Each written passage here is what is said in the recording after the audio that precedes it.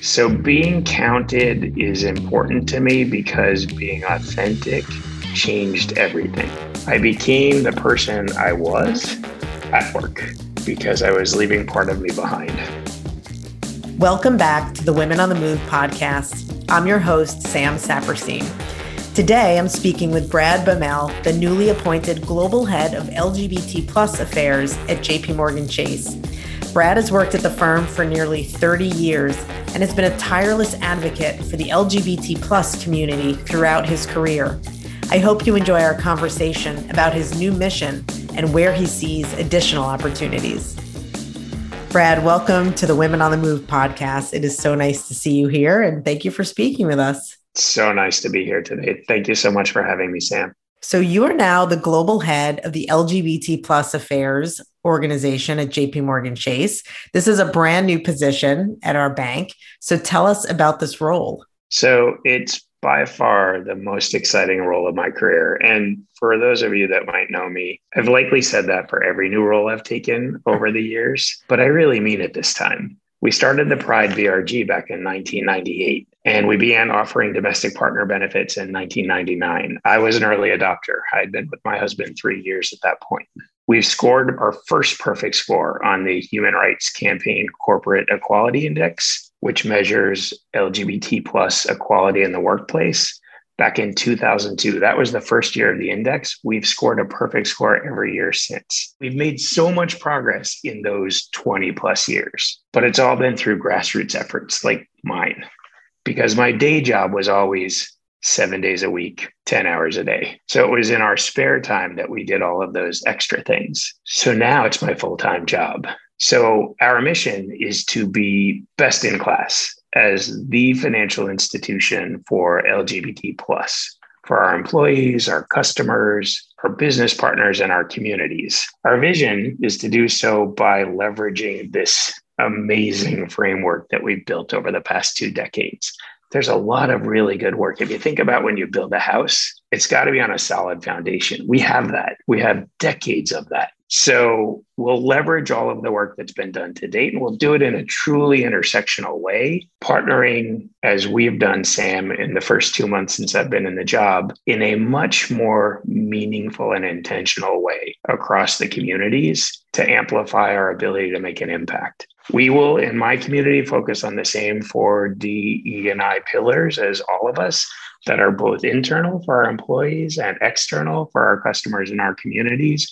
And we'll lay out our strategy against that. And Brad, you're referring to these 4 common strategic areas that all of our diversity and inclusion segments are now focused on, which are 1, business growth and entrepreneurship, 2, jobs and skills, 3, financial health and wealth creation, and 4, community development, meaning all of us, Women on the Move, the LGBT plus affairs, all the other segment areas that we have, we all focus on these similar areas, of course, with different programming underneath and different things to reflect our community needs, but we all have that same common structure and thematic areas. So why do you think the bank decided to create this team now? Because as you mentioned, we've been doing this for 20 years. And so what was the impetus to really have a full-time dedicated team against it? So our boss, our manager, Brian Lamb, who is our global head of diversity, equity, and inclusion, I think he recognized it from day one that we need to serve all communities, that we're looking to create equity and inclusion for everyone, not for them or these people. And shortly after Brian joined the firm, the LGBT plus executive forum, myself included, started sitting down with Brian and talking to him about our journey and our agenda. We told him that having something that was focused on equity and inclusion for our community would be a game changer. We would elevate from being a band of volunteers who spend spare time working on trying to do the right thing to being a more organized organization with dedicated energy to make an even bigger impact. So tell us about some of your short-term and long-term goals. Thinking about it from like a now, near, and far mentality. In the now, I'm working to build out our global unified multi-year strategy aligned on priorities across the various forums that run parts of this agenda, with clear ownership, roles and responsibilities, and transparency. in the near terms, we're going to begin to deliver against the strategy. So we're going to focus extensively internally. So I will be focused extensively with the Executive Forum and the Pride Business Resource Group on the careers and skills pillar, which is really about advancing things for our employees. I'll be spending some additional time in the community development pillar, but a lot of our agenda in the near term will be in those areas of focus. So internally, I'll be making sure that LGBT is part of our accountability framework so that our metrics matter. So that when we're thinking about recruiting or promoting or retaining, we're talking about LGBT plus, just like we talk about other communities, to begin to work on talent development. And are we ensuring that LGBT plus talent are being put through the right talent development programs to get the right next mobility opportunities and the right promotion opportunities? And when we're losing LGBT plus talent, we're understanding why. What I want to make sure is we've just granted $5 million to 5 strategic nonprofit partners. What I want to make sure is it doesn't stop at the grants. It's not just about delivering the key milestones within the grants. It's about maximizing the relationships with each of these nonprofit partners so that we're giving to them and they're giving to us and we're growing together. Longer term, it's really about the mission statement, which is becoming best in class. But then we really need to take it outside to ensure we've got the right brand recognition. We're attracting more customers to the firm. We're further developing within our communities, firing on all cylinders to become best in class. Women on the Move has featured LGBT plus women for a long time in our programming and our content. What do you think some of the opportunities are to engage that community of women in a deeper way? I think we've come so far. You've certainly taken the agenda with women so far. I remember back to when I started leading Pride. So let's say 20-ish years ago, there weren't women. I mean, there were, but they weren't in the agenda. And now when I look around our leadership team, it's like close to half women. And I couldn't be happier because that's how it should be. I think we just need to be intentional about it. So some of the things we've been doing in Pride, in another group that I helped create outside of JP Morgan called Open Finance, is we've been having women committees. So not just women integrated to the core leadership teams and women involved in every other committee, but core committees that are focused on the agenda for women and making sure we're covering everything we need to cover, and then taking things out of that committee and putting them in all of the other existing committees to cover our gaps. So I think we need to do more of that and provide opportunities for women to be engaged and leading the agenda. I've seen recent research that shows that only 1.6% of managers and senior level employees are LGBT plus women. What do you think we need to do to increase hiring of women from the community, but make sure they get to senior level roles? I think we need focused effort on each of the letters of our alphabet, probably not the G, because in many cases the G are privileged already because they're white males, just because they have a G next to their name, like I'm one of them, right? So especially with lesbians and transgender within our alphabet, I don't think we've focused enough on talent development, mentoring. What are the things that these individuals within our community need to truly thrive and to be given the opportunities? And so I think as part of my full life cycle talent management stream, I will be focused both generically across the entire community and then individually on sections of the community that are underrepresented. Do you know there are no, at JP Morgan Chase, 260,000 employees, transgender employees who are above a VP title? Do you think that community in particular has even more challenges that we have to address that we really haven't already? Definitely. I think on the inside, it's awareness and education. And during Pride Month itself, you'll see us spinning out some stories, some training, or some videos where we're going to try and introduce more of our population to the transgender community and to their journey and to their struggles. So we have a lot of work to do to create better awareness and education internally. And we need to continue to support the community externally so that their rights aren't diminished. Thank you for that. I think that's really helpful to understand. And I know you've done a lot to really help all employees with the identification of themselves as they go out there in the directory or on Zoom now, with the pronouns that they use. Tell us why you feel it's so important for our company and other companies to make sure people feel they can freely express themselves, but why it's important for allies to also join this together. So pronouns for me are a way to demonstrate your inclusion because it is so easy to misgender someone simply by reading their name and not understanding if it's male or female. Or, if they don't have their picture posted in their phone book profile, you don't know. And it changes the whole dynamic of a conversation when going into a conversation that this colleague refers to themselves with these pronouns, because it changes the whole dimension of the conversation. And don't get me wrong, we all misgender people. I have myself. I've done it recently, but it's from a point of lack of knowledge. And the more knowledge we have, the easier it is to work together. I was the wallflower. I was the kid in the corner with all the great ideas, but who rarely said a thing publicly.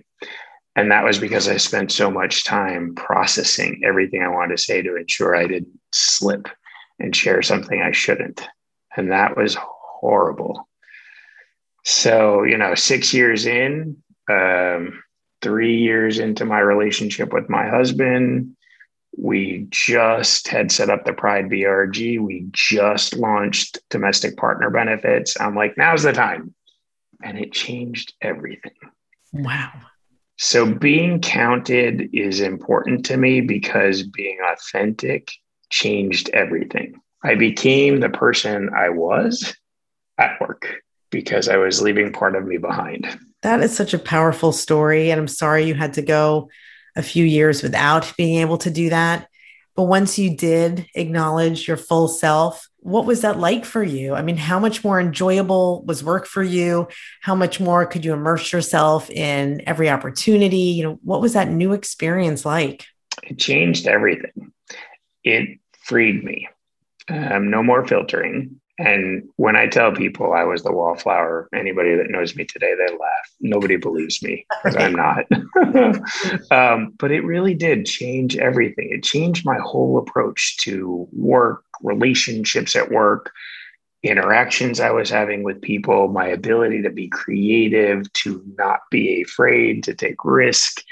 And I really think I began to thrive and excel after I was comfortable bringing my whole self every day to this job, just like I was outside of this job. Did anything surprise you about your colleagues' reactions at the time? No, I think I needed this all along. I spent too much time making up stories to fit in, being generic with my pronouns and not using anybody's names and making up stories. And it was exhausting.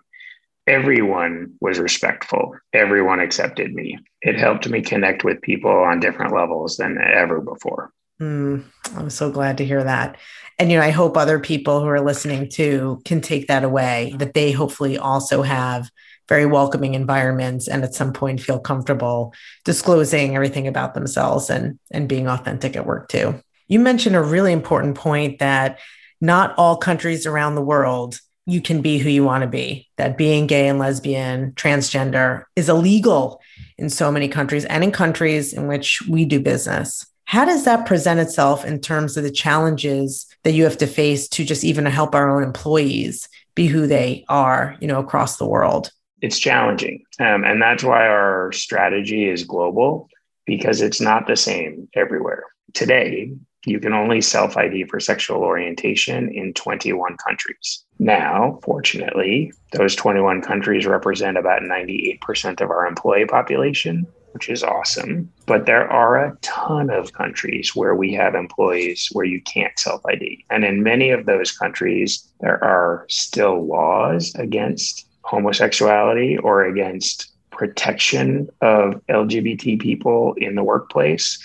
In some countries, there's still punishment, death in some countries still. And so our approach is different in each geography, in each country. Certainly, benefits is one that's near and dear to me because I want us to have the best in class benefits for the LGBT plus population. But that's something that is also country by country because of different rules and regulations around that. So I would love to talk to you about the month of June, which is Pride Month, which I will tell you is one of my favorites. I think I just love how the community comes together and celebrates everybody in their full glory. I mean, to me, it's really special. Tell us what the firm is doing this year to celebrate Pride Month. So it's also one of my favorite months. The theme we picked for this year's Pride Month is leveraging our intersectionality and inclusion to amplify our collective voices. So very resonant with everything we've talked about so far. We are focused on sharing our history. So what often happens as our communities mature and as we get more rights and as we get more privilege is people forget where we've come from and who helped us lead the way to get where we are. So we're spending a bit of time during LGBT plus Pride Month reminding people about our history and how we got to where we are today. We're focused a lot on allyship and intersectionality. We're trying to make a big splash in New York City. And so for anybody who's listening to the podcast who's in New York City for Pride Month, starting on June 14th, you should come down to the West Village and visit our Stonewall branch, which is on Sheridan Square. It will be special. We're going to be sponsoring an event called Savor Pride on June 16th, which has a famous top chef who identifies as lesbian. And we've added the brown and black stripes to all of our kind of key campaign marketing. So if you look at our Times Square branch with the big wraparound banner, you'll see our new flag there with our logo for the year, which is We Stand Proud. Globally, there is so much happening. And then Stacy Friedman and I, who's the executive sponsor for our community, are going to do a fireside chat at the end of the month to talk a little bit more about the strategy and where we go from here. I love it. That is so rich and robust. I'd love to know personally how you celebrate and if you can recall what your first experience was celebrating Pride Month.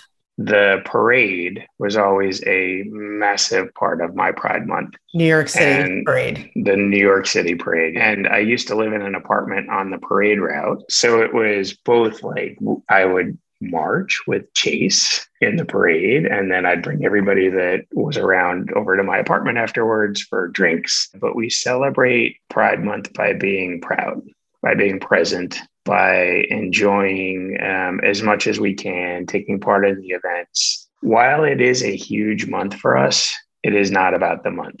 And we've grown a lot since Pride Month was the thing. So in the LGBT plus community, we started by having 2 anchor events a year. It was Pride Month and National Coming Out Day, which is later in the year in October. And I think what people should have seen over the last several months is we started celebrating Transgender Day of Visibility and Bi Visibility and Lesbian Day of Visibility. So we've started to honor and celebrate the various segments of our community who are all in a different place. Just because we're one community doesn't mean we're all in the same place. Thank you for that. I think that's a really important reminder. And we might all bring kind of different experiences and do things differently in the next month. But as you're right, it happens all year long. And we really stand with all the individual communities. So would love to talk about your career journey. It has been a long one at JP Morgan Chase. You've been with the bank since 1993, and you've had many different roles.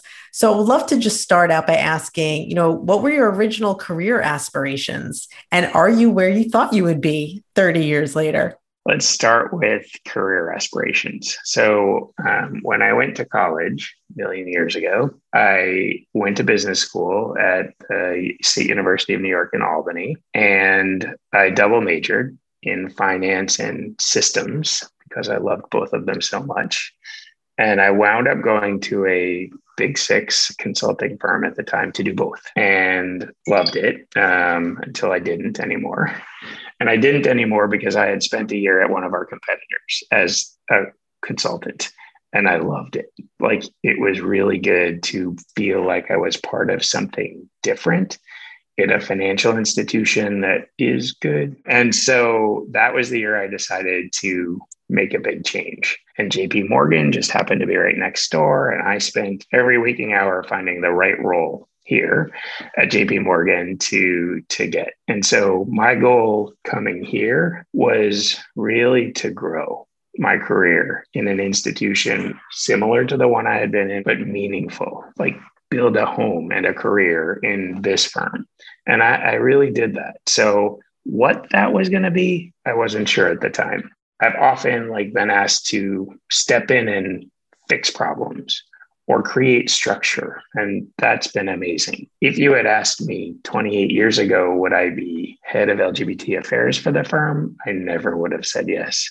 It was always just a passion. It was always just I have a free hour now. Let me invest it in this agenda because it's so important. It makes me feel so good. I never thought I'd have an opportunity to focus all of my energy, and I have a lot of energy on just this. So probably not. If you had asked me 28 years ago, would I be in this seat today? I can totally agree with that. I don't think I ever would have seen myself doing a role like this because frankly, they didn't even exist back then when we were starting our careers, but it is super exciting now. And I guess as a follow-up to that, how have you seen attitudes change in the workplace since you've been here toward the LGBT plus community? And what do you think your colleagues should still know about the community that they might not? I've been very privileged because attitudes around me have always been very positive and supportive and engaging. Like, how can I help? What is it that you need from me, an ally of the community, a friend, a colleague? But I know it's not exactly the same globally in all of our locations. And not that, we're protected, right? So the code of conduct says very clearly, no discrimination, no harassment, and that includes sexual orientation, gender identity. But that doesn't mean that it's safe. So there were many years ago, where telling jokes about a community on a trading desk were not uncommon. Those don't happen anymore, but I still don't think it's as open and safe as it could be in some of those areas. And then there's countries, because of religious regions or cultural reasons, that it's still not safe. So I still think the one thing everybody should know and can do is the agenda to create equity for the LGBT plus community is massive. And I need everyone, literally everyone. So lean in and figure out a way to become engaged, to learn more about us and to learn where you can help. I can fully agree with that. I think no matter where we are, we can play a role, and certainly from within the community and absolutely as an ally too. So Brad, I just want to thank you so much for being with us. It's such a pleasure to speak with you, but it's even better to work with you on a regular basis. And I'm so happy you're in your new role, and we'll get to do a lot more together in the years and months to come. Thank you so much, Sam. Again, talking about privilege, I feel privileged to be in the company of the leadership team that Brian Lamb has put together, and to be afforded this opportunity to work with all of you and to benefit from all of the work you've done and all of the engagement you have available to us. It's amazing, and I couldn't be happier. So thank you.